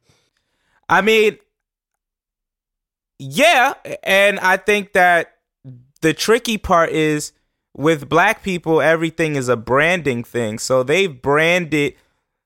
Listen, racists have branded the fuck out of racism. And I think that that's where we're at, is they found a way to brand it so that if we complain about shit, we are just not taking responsibility. They branded it so that if we're not complaining about shit, then we are complacent with how things are. They branded it that if we get killed on camera, it's something that gets circulated. You don't see no white people getting killed on camera often because that's some shit that Facebook will take off in 5 seconds. But let a police officer shoot, which, listen, I want to see the videos because I need to know the shit is happening. But in the same breath, it's like the violence against black people has always been celebrated and or deemed okay to be watched. But violence against anybody else is removed in 2.3 seconds. You're not going to see no shit like that. You're not going to hear no shit like that. And that's all branding. And what we black people have to realize that the content isn't being put out there just for us to see. And I don't let that go over y'all heads, the listeners. But the way I said it is the way I said it. The content is being put out there not just for us black people to see. Trust me. The audience is bigger than us. We're outraged, but there's a big audience that is taking pleasure in watching that too. So just keep that in mind. I mean, look at what happened with George Floyd, R.I.P. We're outraged. We over here like, nah, we got to rally. We got to do this. We got to do that. And then there's videos that surface of white people kneeling on every motherfucker they know's neck like it's a game. In dorm rooms, laughing, talking about I'm doing the George Floyd. Having fun. And then it's crazy where we are with it, because then you look at the y'all saw the shit with the Chiefs game? Yeah, and that shit just puts everything into perspective for me. There's no flag involved. There's no kneeling happening. These niggas is locking arms and standing in unity, and these niggas still find a way to boo. If that don't bring shit into perspective for a lot of people, I don't know what will. And that's not planned. That's not people there being like, well, we're just going to do this for the hype. You're talking about 30,000 people at a game. Was it 30? No, I'm lying to you. It was 18 or 17,000 something. So it was like that, because it was. But still, you're talking about close to 20,000 people, and that booing didn't sound like a couple hundred. No. So and you can't. What are you booing for? That's the question. And when you come to the answer, there's only one answer. So when you come to the conclusion of what the answer is, it lets you know exactly where this country is when it comes to race relations. I don't know about y'all, son, but if I was in the stands at that shit, I would have felt weird as fuck. I'd have been asking niggas, what are you booing for?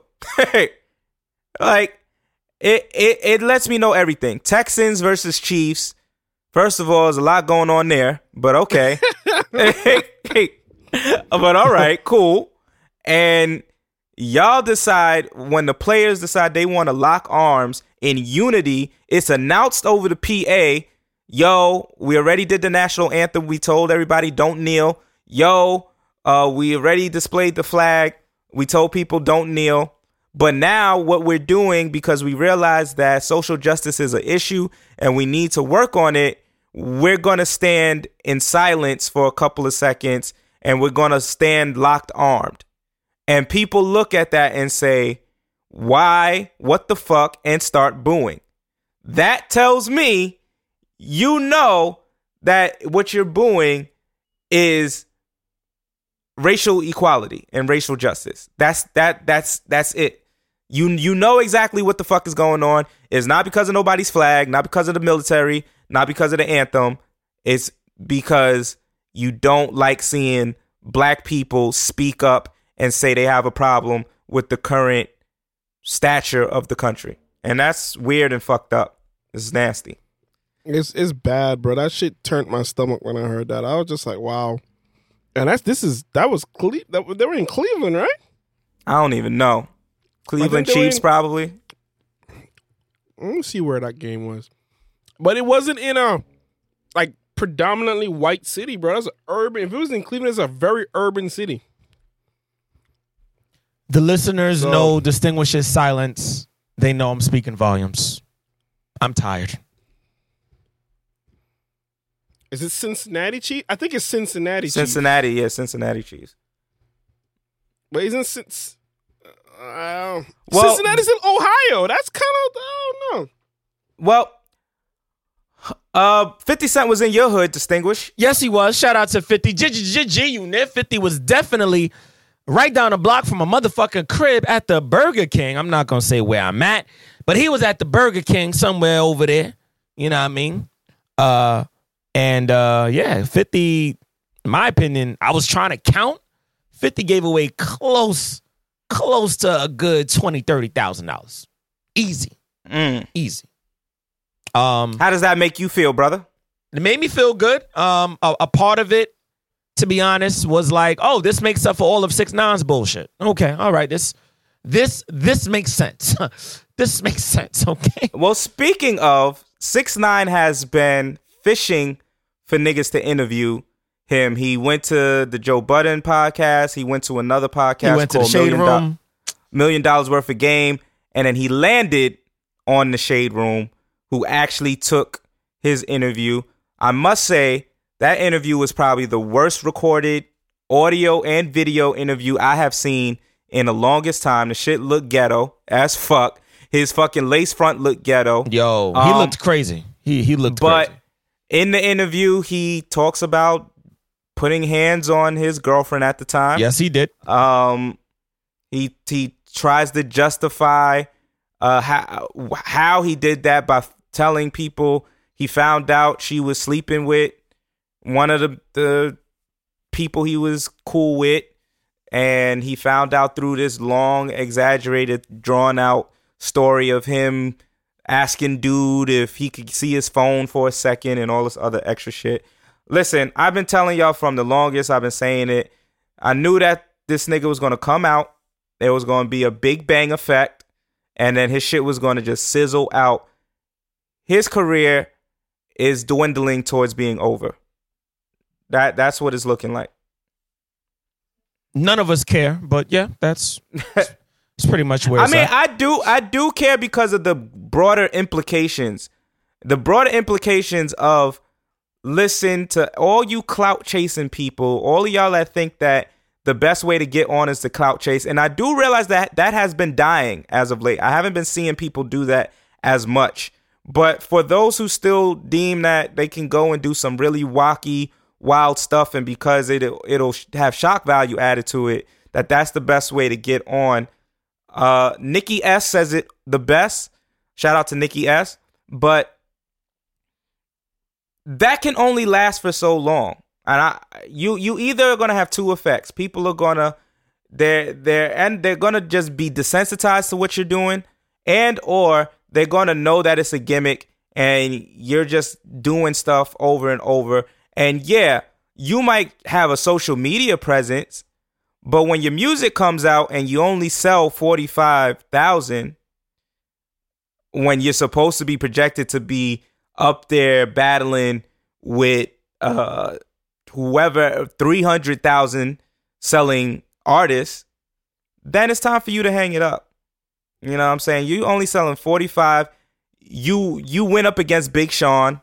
Big Sean beat you out with units sold, and it just wasn't a wise matchup in the first place. But whatever, you did that. You lost out. You're desperate. You just need to hang it up. Shout out to Sales really quick. Breakfast Club reported it, and I'm just here to repeat the facts because I've been Googling shit. Shout out to Lil Baby, the only artist in 2020 that has gone 2 times platinum. Congratulations. Thus far, yeah. That says a lot for hip hop. Well, speaking of Breakfast Club, let's get into the Charlemagne and the Black Effect podcast network. How y'all feeling about that? Yeah, I think it is a very strategic move. This kind of makes Joe Budden's whole thing he did the other day look wild, but he didn't know. Because Charlemagne is a mastermind. we have to look at his last few moves. This is what Charlemagne has been trying to give niggas. His first move that none of us really saw was when he was like, you know what? I'm going to become a motherfucking author. When he actually was talking about putting out the book, I was like, there's something that's about to happen. I don't know what, but he's letting niggas know he's about to shift gears. Okay? That was the first thing. The second thing was, we talked about it on the podcast. We were talking about his contract about to be up. So we were trying to figure out where the fuck he gonna go. That's move number 2. Okay? I'm positioning myself to get the fuck out of here. I've been here for a very long time. I've given them, in the words of Drizzy Drake in the fucking Popstar video, what more does he want? I've given him all I had. I've given Khaled everything, you know? He's given the Breakfast. He's the reason why the Breakfast Club is the Breakfast Club. Let's not act like it's Angela Yee and DJ Envy assisting Charlemagne. No, it's Charlemagne assisting them. Okay? And number 3, this is probably the biggest move. You know what? I might consider jumping into a late night talk show as a host. He's setting it up for niggas. By the way, he did put out another book right after he put out the Black Privilege. Moral of the story is he was setting himself up. So for him to do the podcast, go into the podcast lane in terms of building a network, that is, nigga, king me. That's the king me move. King me. That's the king me move. I actually feel a little different about it, to be honest. Okay. I think I admire everything that Charlemagne has done thus far. I think every point that you made is adequate, and I think that he did put a little bit of a blueprint out there for this age of media personalities, where media personalities are almost as celebrated as the artists and as some of the more famous individuals. Is they're not second tier anymore. Back in the day, the DJs were second tier to the artists. Now it's like you can see a Charlemagne and a Jay-Z in the same room and you're automatically thinking power moves. You're not sitting there thinking like, oh, that's just the radio personality trying to look like he's somebody. I think that that's the difference right now in terms of the age. And I think that all of the moves that Charlemagne has done has shown us that that is how you can kind of get there. When it comes to the Black Effect podcast, I think this is consumer facing PR. And I think it's nothing more than that. I feel like so it's being touted as an all black podcast network with Charlemagne seemingly the face of the network, as if he is the owner of the network. But that's not the case. The case really and truly is he is partnered with iHeart. And Joe Budden actually made a good point the other day on his podcast, and we'll get to Joe in a second, where he said, well, if you're partnered with iHeart as a 50-50 owner, but iHeart owns all of the studios, iHeart owns all of the mics, iHeart owns all of the equipment, how are you really the owner? Or how are you really, you may be part-time in name, but if they decide to cut you out at some point, you brought all the talent. But now that the talent is there, my nigga, if you decide to leave, some of that talent is staying there because they like whatever deal that they got set up. So you might get etched out and you don't necessarily own it, because if iHeart decides they want to do some funny business, they can do that, and you don't really have much leverage to combat that. So I think there's a distinction there, because although Joe does look like he got edged out, like Charlemagne has won this battle, because it seems to be no secret now that both of them were looking to create a podcast network that was tailored to and focused on black creatives. So both of them were looking to do that. Charlemagne looks like he got to that destination first. But what Joe pointed out, which I think is important for everybody to understand, is Joe was looking to build a network that he owned and that black people were employed under a black person. So a real, true, all black owned network. And what Charlemagne has done is partnered with white people and brought black talent to the white company, essentially. And yes, he is an owner, but in essence, this is the same type of partnership deal that we've seen over and over again. This is BET and Viacom. Pretty much. So we know how BET and Viacom went. When they ready to Charlemagne, quote unquote, ready to move on, they go ahead and keep consumer facing and put another black face there, but iHeart is still controlling all the strings. So I just think that we have to see how this plays out. I know that Charlemagne has a lot of faith in iHeart because they treated him well to some extent. But to me, I'm like, this isn't the chess move that is being touted to be. So that's my only separation from your point of view. But it doesn't take away from what he did. This is still a big deal. To be honest, now that I've just heard what you said, sounds like a dick contest. Sounds like, let's see who gets to the vagina first. And the reality is, if these motherfuckers were smart, they would have just came together. That's all the fuck I gotta say. I agree with that 100%. That's all the fuck I got. It just doesn't make sense. Okay, no. You make the best point. And at the end of the day, we got to look at it like this. So as long as black ownership doesn't exist in the upper top tier companies, we don't have a choice but to cut these partnership deals with these companies, because at the end of the day, even if Charlamagne decided he wanted to open up or start his own distribution firm and put the content out, let's say him and Joe did partner up, the content is still being sourced through certain streaming platforms. The only way that will work is if one of our upper echelon black people start, like, let's say they partnered with Tidal and they released the podcast network through Tidal. I think the difference there is what's happening in the podcasting space is black creatives have dominated it. The only one outside of black people that's killing the game is Joe Rogan.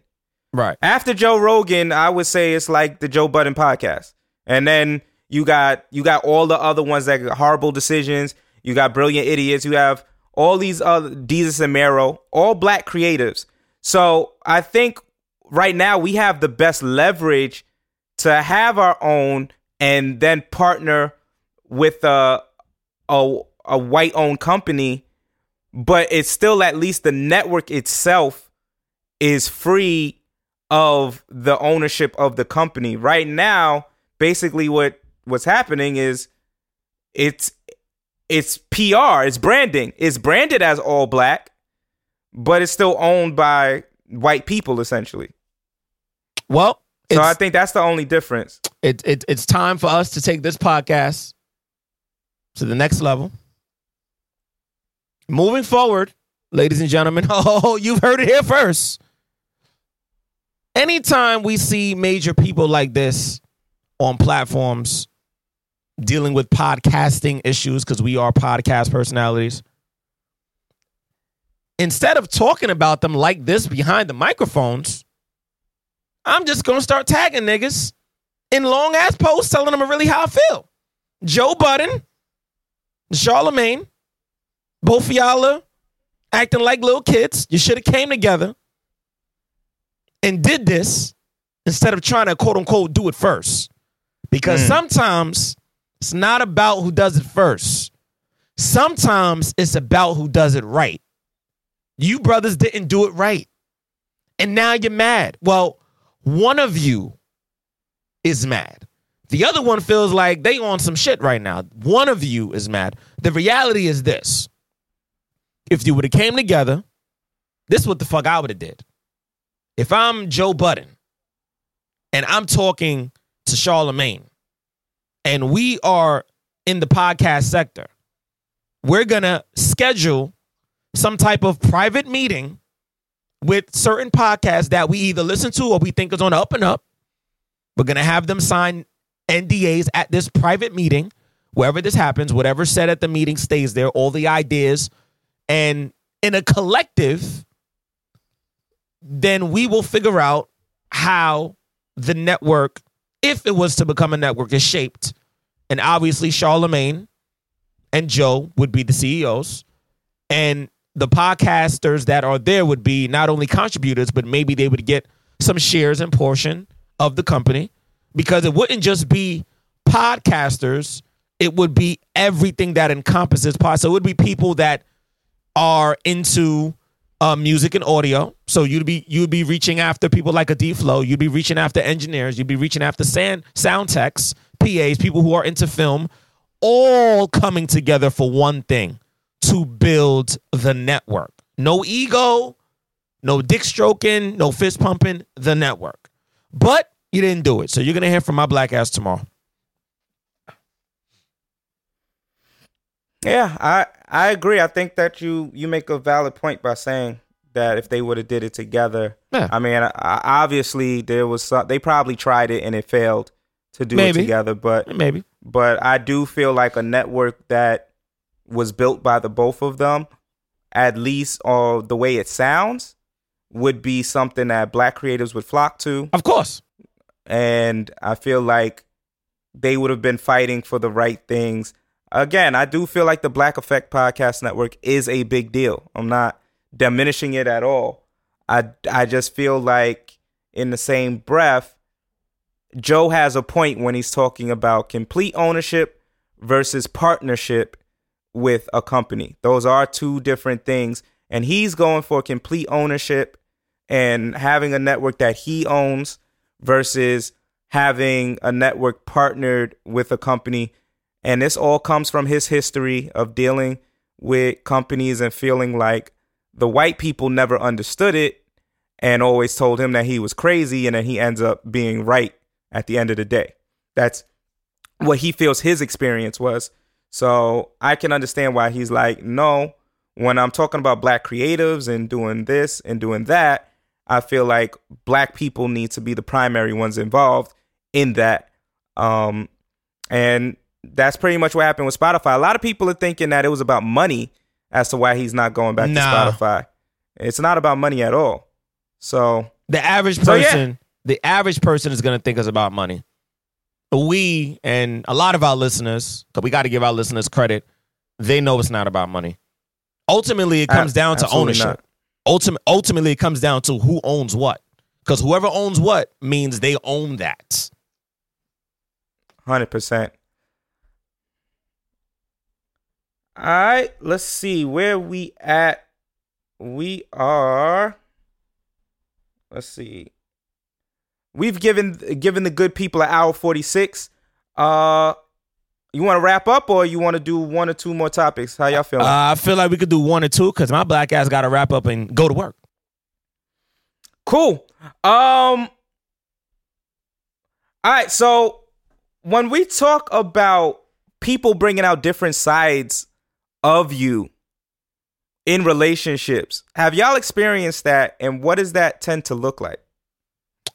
For me, toxic. Because this has come about through, of course, the memes have been presented again about Ciara when she was with Future. Yeah, that shit just keeps popping up. And how she was presenting herself and I guess looking versus how she is with Russell Wilson, and how she looks now. She looks happy. She's changed the way she's dressed. She changed the content that she likes to kind of speak on and be about, as opposed to when she was with Future. She seemed a little unhappy. She dressed a little different, and you didn't really hear much from her in general. So have y'all ever been in a situation where you felt like someone brought a different side of you? And Distinguished, you said you have, and you felt like they brought a toxic side of you out? Yeah, because, I mean, I told you this already. I think this will probably be the first time our listeners hear this. And listeners, probably not going to like me after this. A part of me want to say I really don't give a fuck, but I do because you listen to the podcast daily. So I'm not going to go there. But what I will say is that a lot of you will look at me very differently after I say this. So, yeah, I used to date a young lady years ago. And long story short, we had a mutual friend. And this mutual friend was given an assignment. You know, I put her on a job. I said, all right, you're going to do this, and you're going to report back to me with what the fuck you find. And basically what she found is she found that the person that I was dealing with was possibly talking or interested in other men. She stalked her. So I told her to follow her, and she followed her. And I've never done anything like that in my life. I'm not proud of it, but I'm not ashamed of it because I was right. That doesn't justify what I did, but I was right. I had a hunch, and the motherfucker was playing me like a fool. So that was toxic because I don't think it should have gone that far. I should not have asked my friend because I potentially put my friend safety in danger. Because if my friend was exposed and was found, knowing the woman I was at the time probably would have fucked her up. Probably would have. Well, probably. I mean, just the idea of asking is toxic. But we all do stupid things and stupid. Right. And again, I don't think Stupid it was times. a dumb thing, but I think that I was in my feelings and I allowed my feelings to get the best of me. And I felt even more dumb when she was like, yeah, she is talking to so-and-so. I'm right here. I was like, wow, this shit hurt. It was a dumb thing depending on your perspective. The reason why you wanted it to be done wasn't done. Dumb. Okay. But asking somebody to do that, depending on your perspective of that situation, could be seen as a bad choice. But listen, I've made bad choices, just like that, depending on who I was dating. In terms of like, not just like that, but in similar vein, in terms of like, the trust with that person was not there at all. And that was the moment I was like, yo, what the fuck am I doing? You know what I'm saying? Like the trust was so bad that I was feeling paranoid. Like I needed to find out what they were doing and see where they were going type of situation. And I'm not that type of person at all. Like, that's not even in my vein. I'm the type that's like, yo, if I have full trust in you, do whatever you want. Like, I'm not going to think that you're going to do something that's going to make me feel some type of way at the end of the day, because I'm trusting that you won't. But I had no trust in that person to the point that it was making me that type of individual. And when I started to realize that I was feeling like that, like I was feeling like, yo, I don't trust this person, so I need to find out on my own what's going on. I don't trust that they would tell me. I don't trust when they do offer information. Damn. I was like, nah, I got to leave this whole situation alone. Yeah, that gets really, really, really, really, really problematic and really hectic really fast if you don't have that level of trust there. 100%. I don't know. I don't know how to say it. I feel like am I the only one that did some wacky shit? Like the fuck? Yeah, you're the only one, bro. You're the only one. That's wild. Yeah, I didn't do that. That's wild. These niggas acting like saints. You see how these niggas got me, y'all? The craziest thing I ever did, if you want me to be 100, the craziest thing I ever did was I saw this individual get out of a car, and I was like, whose fucking car is that? So I went to go see if it was a fucking Uber or not. That's what I was in my car, and I calmly circled the block, looked at the license plate, and saw that it actually was an Uber. So that was when I was like, I'm bugging out. Damn. This is not healthy. And I am going to put myself in timeout. That's it. So I saw this person get out the Uber. Nigga said he circled the block. I was like, yo, this motherfucker don't like.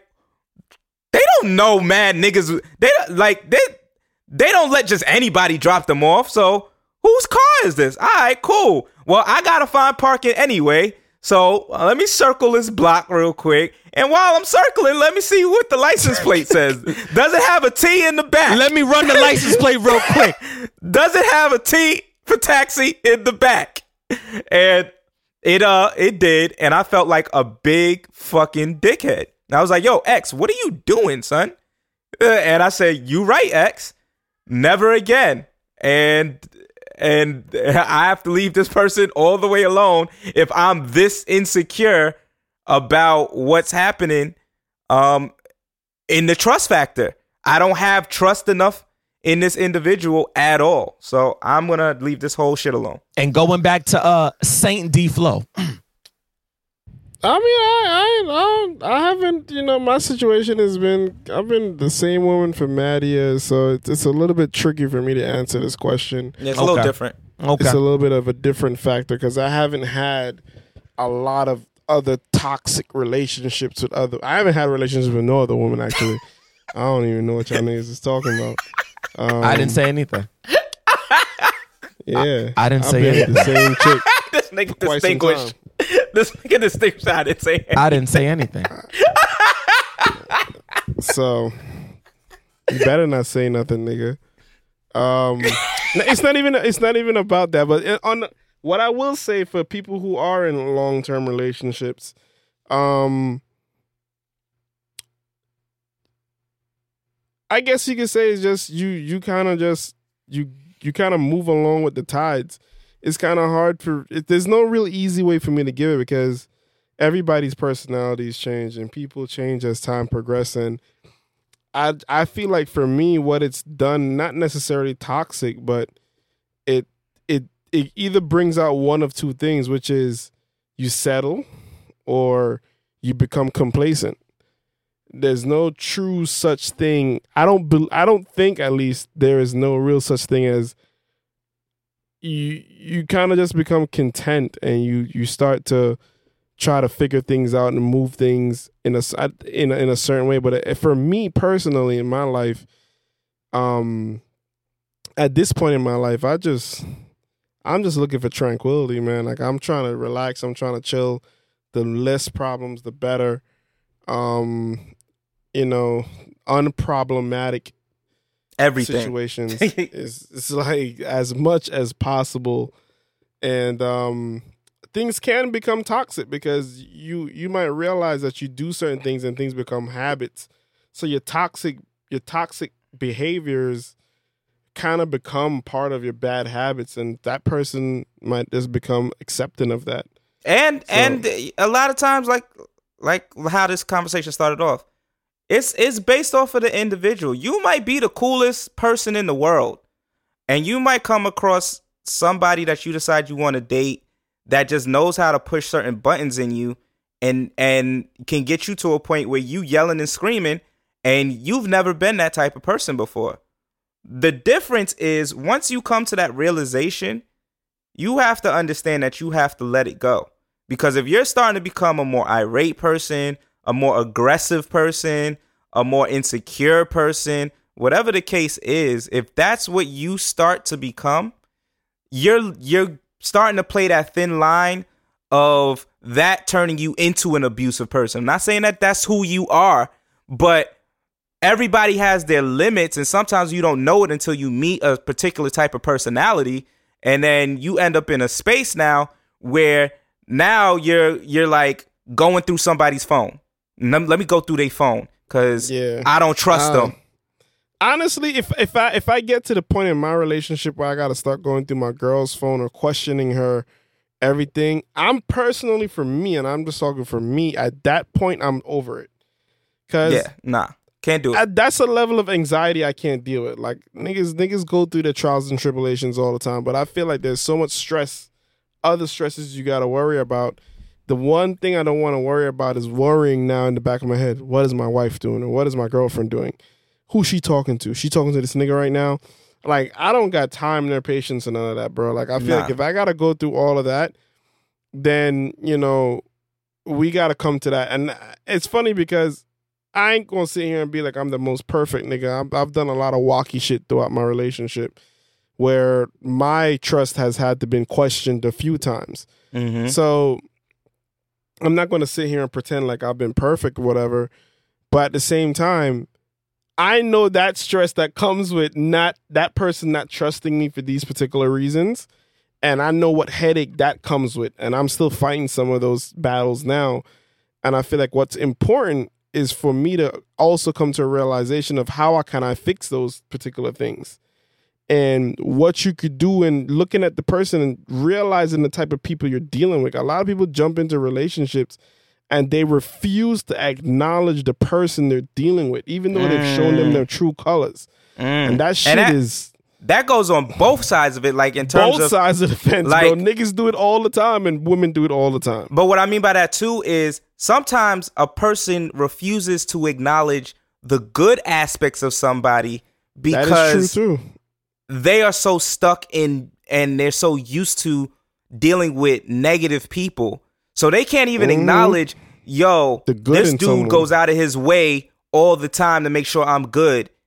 It gets internalized as, this nigga is a sucker. I could take advantage of him. I don't really like that. And so nothing positive that this person has done is internalized that way. So just as you can look at somebody and take what they're doing and be like, damn, you know what I mean? Like I'm not internalizing it. appropriate way in the negative light, it can be done on the positive end of it too. But that's a big part of the reason why a lot of people can't thrive in certain relationships, bro. They have a hard time acknowledging good in people. A lot of people are very bitter to the point where they can't even accept when someone just genuinely checks in on them, when someone genuinely cares about their well-being. All of a sudden, oh, he's a sucker, oh, he's too clingy, or she's too clingy, or she's too, she's always wants attention, or these different things. And me, a lot of people have a hard time acknowledging people for who they are, period. They tend to make these caricatures of people. So when you're with someone that's negative, you're dressing them up to make them seem positive. When you're with someone that's positive, you're dressing them down to make them negative. And it depends on your trauma. Whatever trauma. It depends on your trauma. I'm a huge believer. It depends on your past trauma. And a lot of men and women, the trauma surfaces in phases. Depending on how long you're with that person, that trauma tends to surface in small phases. And it's how you adapt and tolerate, or be willing to tolerate, or just be willing to understand. Because once you get to the root of the trauma, you're good at that point. Because once you get to the root of it, you could progress and embark on something even better. So relationships are complicated, people. It ain't easy. There's no step-by-step rule book to it. You really got to just go through the trials and tribulations and have an open mind and and like what Distinguished is doing, he's making his stance on what he's willing to deal with. You feel me? If you're honest with yourself, at least try to be as honest with yourself. You can make good strides, because then you can start eliminating what's not necessary and really get to the people you really want to deal with. And that's how you might find happiness. You might, because I don't know. It still got work to do. There's still always work to do. Facts. Distinguished, what's a tough knot? In the words of a great poet,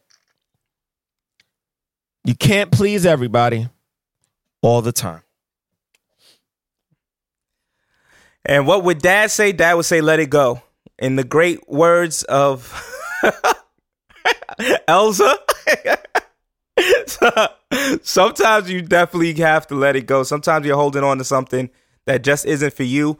For whatever reason, you've convinced yourself that it is your one and only thing, that you will not get something better. You will not be able to obtain something greater. And a lot of times that is just you and your mental tricks on yourself.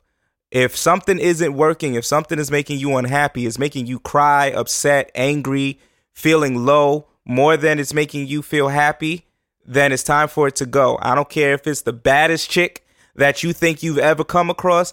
I don't care if it's the most money that you think you've ever come across. Whatever have you, if it's not making you happy, let it go. This has been another episode of Dad Hats and Bow Ties.